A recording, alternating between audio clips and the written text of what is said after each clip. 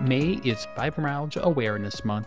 It's important to raise awareness about this chronic and often debilitating invisible illness known as fibromyalgia.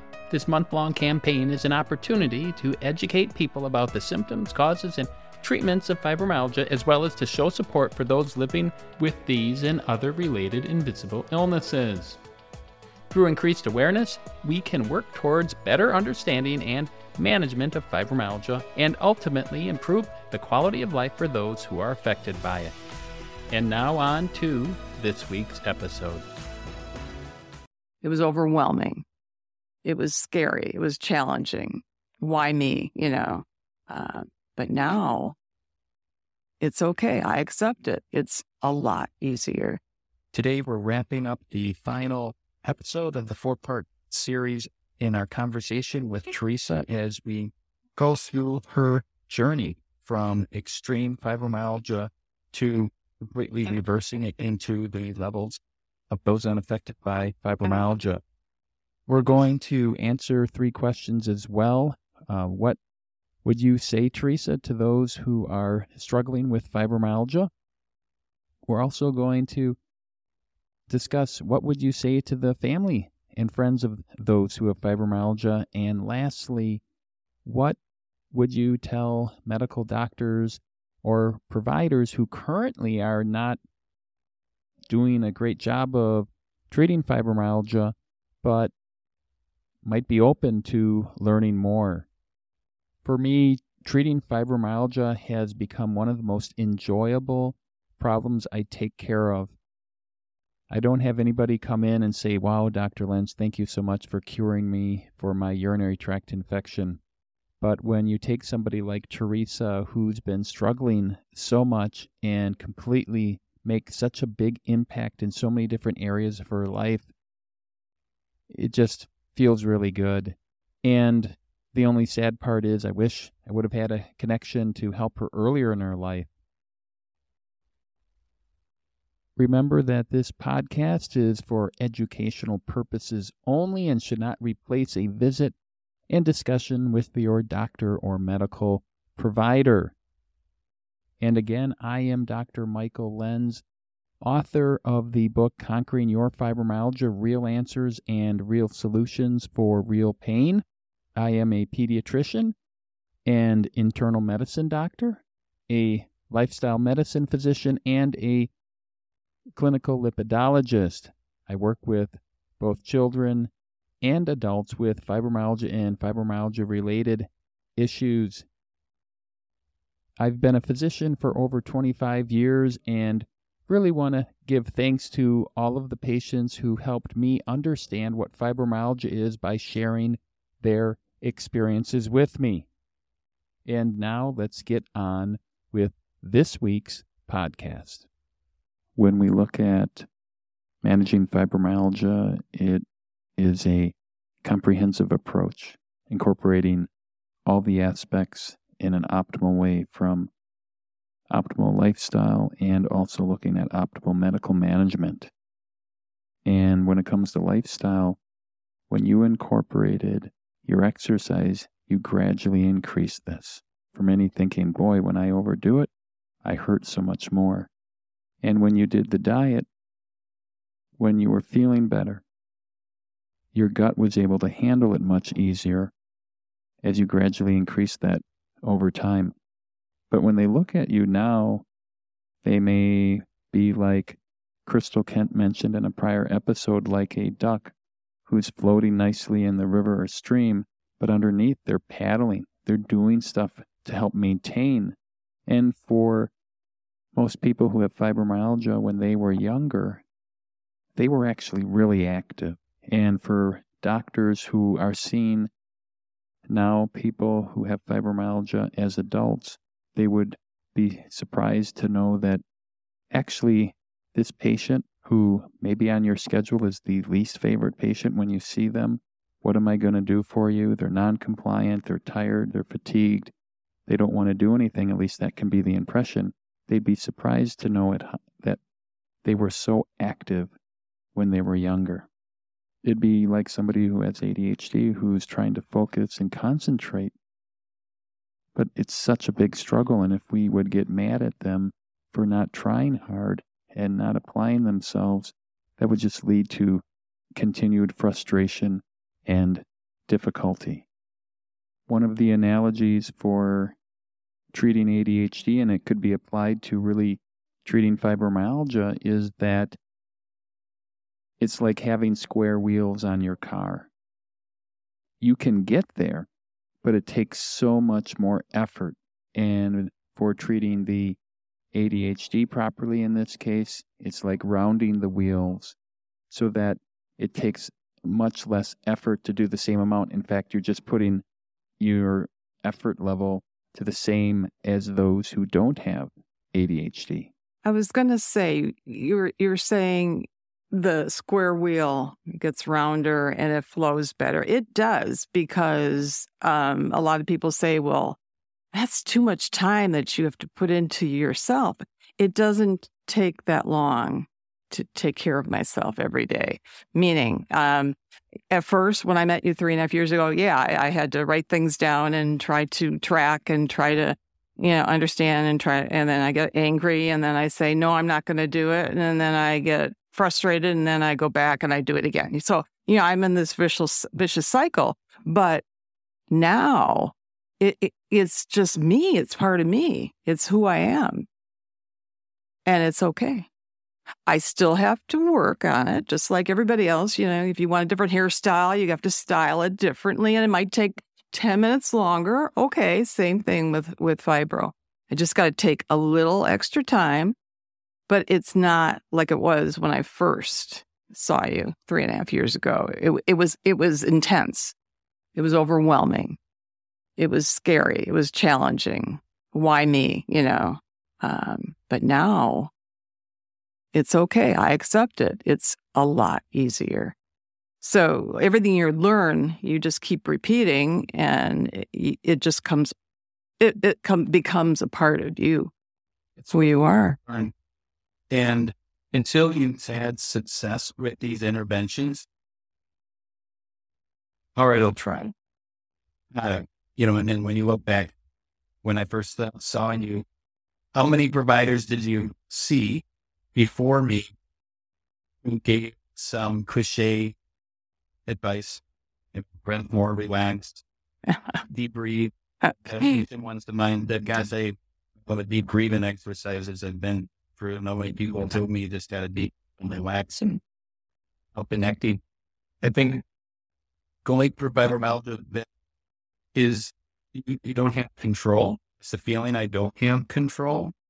It's just I'm a passive receiver of this, and I don't have any hope to get better. And now let's say, hey, this intervention help some.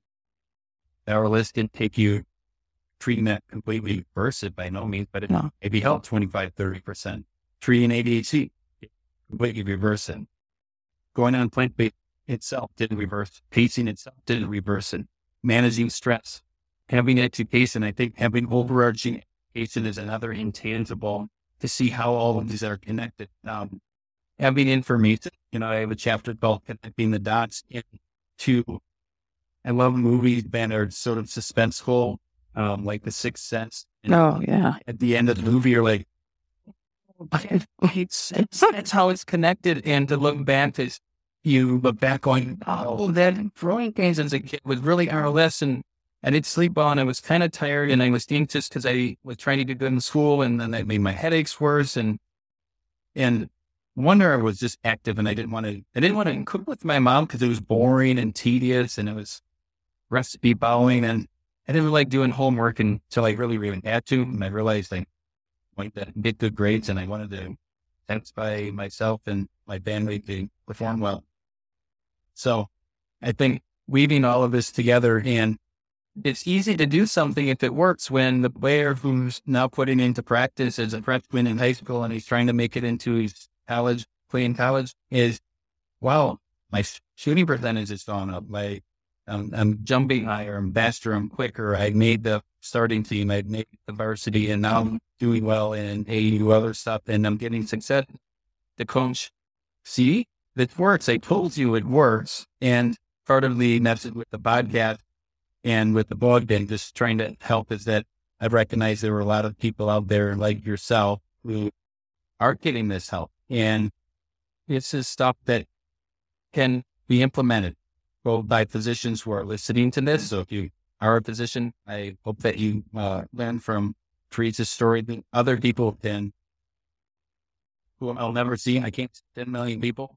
Everybody on this podcast that I'm going to go and come and see you. I can't see them all, but hopefully they can work with their physician to help understand this, because it's so important for more physicians to help get this. And from a rheumatology standpoint, they have enough to manage with the classic inflammatory conditions and, again, make the diagnosis that most, it takes a lot of people have to come into yourself to say, this is what I'm going to do. And it's a different paradigm because fibromyalgia is a neurologic disorder with hypersensitivity, with the fatigue, all these other issues that rheumatologists aren't used to really treating. They're not IBS experts. They're not migraine experts. Fatigue experts. They're not necessarily going to, and that's for a very good internist, pediatrician, family physician, that they're in the perfect position to be able to help patients with this.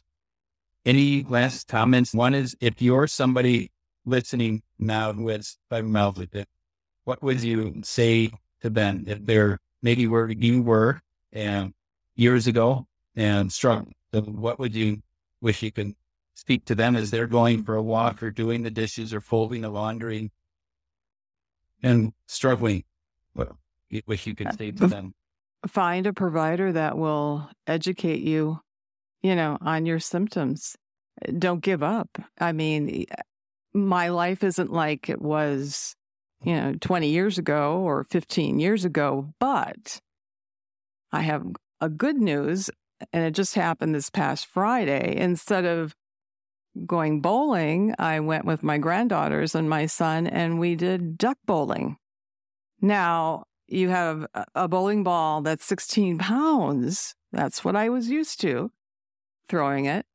I was able to, I cannot believe this, I did one full game with it's a little ball that goes in your hand, and there's duck pins, and I actually rolled the ball. I was able to be the high scorer of all of them of a 168 game. Oh my God. I didn't think I'd ever had that feel. Honest to God, I'm still on a high because this just happened Friday.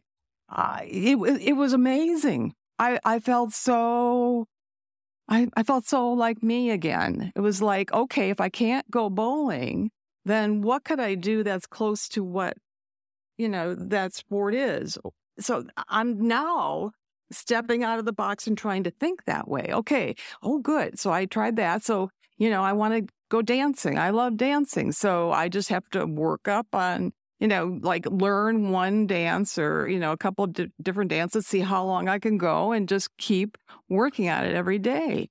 Whatever your passion is, it's not going to totally go away forever. You just have to say, okay, if I can't do it the regular way, can I modify it? What would you say to friends or the family of people who have fibromyalgia but they don't have fibromyalgia?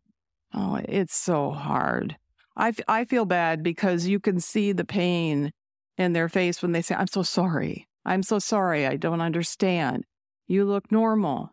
You look fine. You don't talk about it. But then when you talk about it, I still don't understand. Please be patient with your, if it's a family member or friend. It's real. It's not an excuse. And that's what I was always taught, that fibromyalgia is just an excuse, a diagnosis that they can't figure out what's wrong with you. Fibromyalgia. No, it's real. Be patient with them. Listen to them. Understand them. Give them space when they need it. Don't forget about them. Catch up on, with them. If they can't go to the beach all day, maybe an hour to the beach. Or in the winter, they can't go out in the snow because it's so cold. Maybe go to a movie. If they can sit, fairly, a long time in a movie theater. Just something smaller, but just don't forget about them. Try to get them involved. And they're going to say no, because I did a lot because I wasn't me. I didn't want to go anywhere. I didn't want to see people. I didn't want to, share too much until I could understand what's going on with me. And I had to learn to accept it. If I don't accept it, how can anybody else? I have to, so take that time. Don't walk away from someone who has fibromyalgia. They need you. Getting that education is so important. Yeah, it is. Understand what this is. It's this mystery, and it is. It is. It's understood. Been for any medical providers who are want to maybe learn more, is it valuable or worthwhile to trying to learn more about fibromyalgia? I think it is. I really do. I really got to know rheumatology a lot. Being a nurse, you can talk to the doctors a little bit differently and kind of brainstorm and understand the numbers a little bit better and what they're trying to. Rheumatology is hard. It is a hard subject, a hard diagnosis. But fibromyalgia, please open the door somehow, even if it's a primary care. Look at fibromyalgia. Look at your patients. Look what happened with me. I have had it ADHD, I've had it. I wasn't diagnosed, and I'm going to be 67 in a couple of weeks. Please, just if you can take the time, you'd be surprised. You'll help your patient just have a little more rounded life, and again, less medication. Teach them the diet aspect of it and the the exercise part of it. Me, I never wanted to go on medication. When there was a time, okay, fine. If you had to have surgery, okay, fine. But long term, no. So how do we get there without doing that? Please understand that fibromyalgia is real. Yeah, your stories inspirational, and I think for anybody listening and edified and learn so much from your story. And I think one of the things too for medical providers who may be listening, that I honestly see people with fibromyalgia because it's rewarding.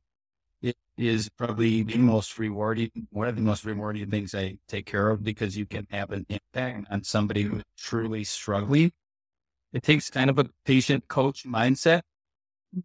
And I realized, and again, getting back to the book, I realized that somebody's got to buy into this. One of the first chapters in the book is the buy-in, and you have to buy into this. You might have been, unfortunately, we've seen many doctors and gone on wild goose chases that for you was rheumatoid arthritis, although you can have rheumatoid arthritis and fibromyalgia. And that's sometimes what happens. The rheumatoid arthritis gets better. The inflammatory markers actually improve, but I still have you have fibro as well, but they don't necessarily recognize the fibro. But actually it can be so enjoyable. And I like helping people. It's not just wistful thinking, and it's a comprehensive approach, helping people get better. So thank you for coming and taking your time to share your story. Those who are listening, they're going to have a big impact on hundreds, maybe thousands of people across the country and the world are listening here. And thanks. Oh, thank you, Dr. Lenz. My pleasure. Thanks for joining us on the podcast. That wraps up the series, Teresa. And I hope that you've learned a lot. I really enjoyed our conversation.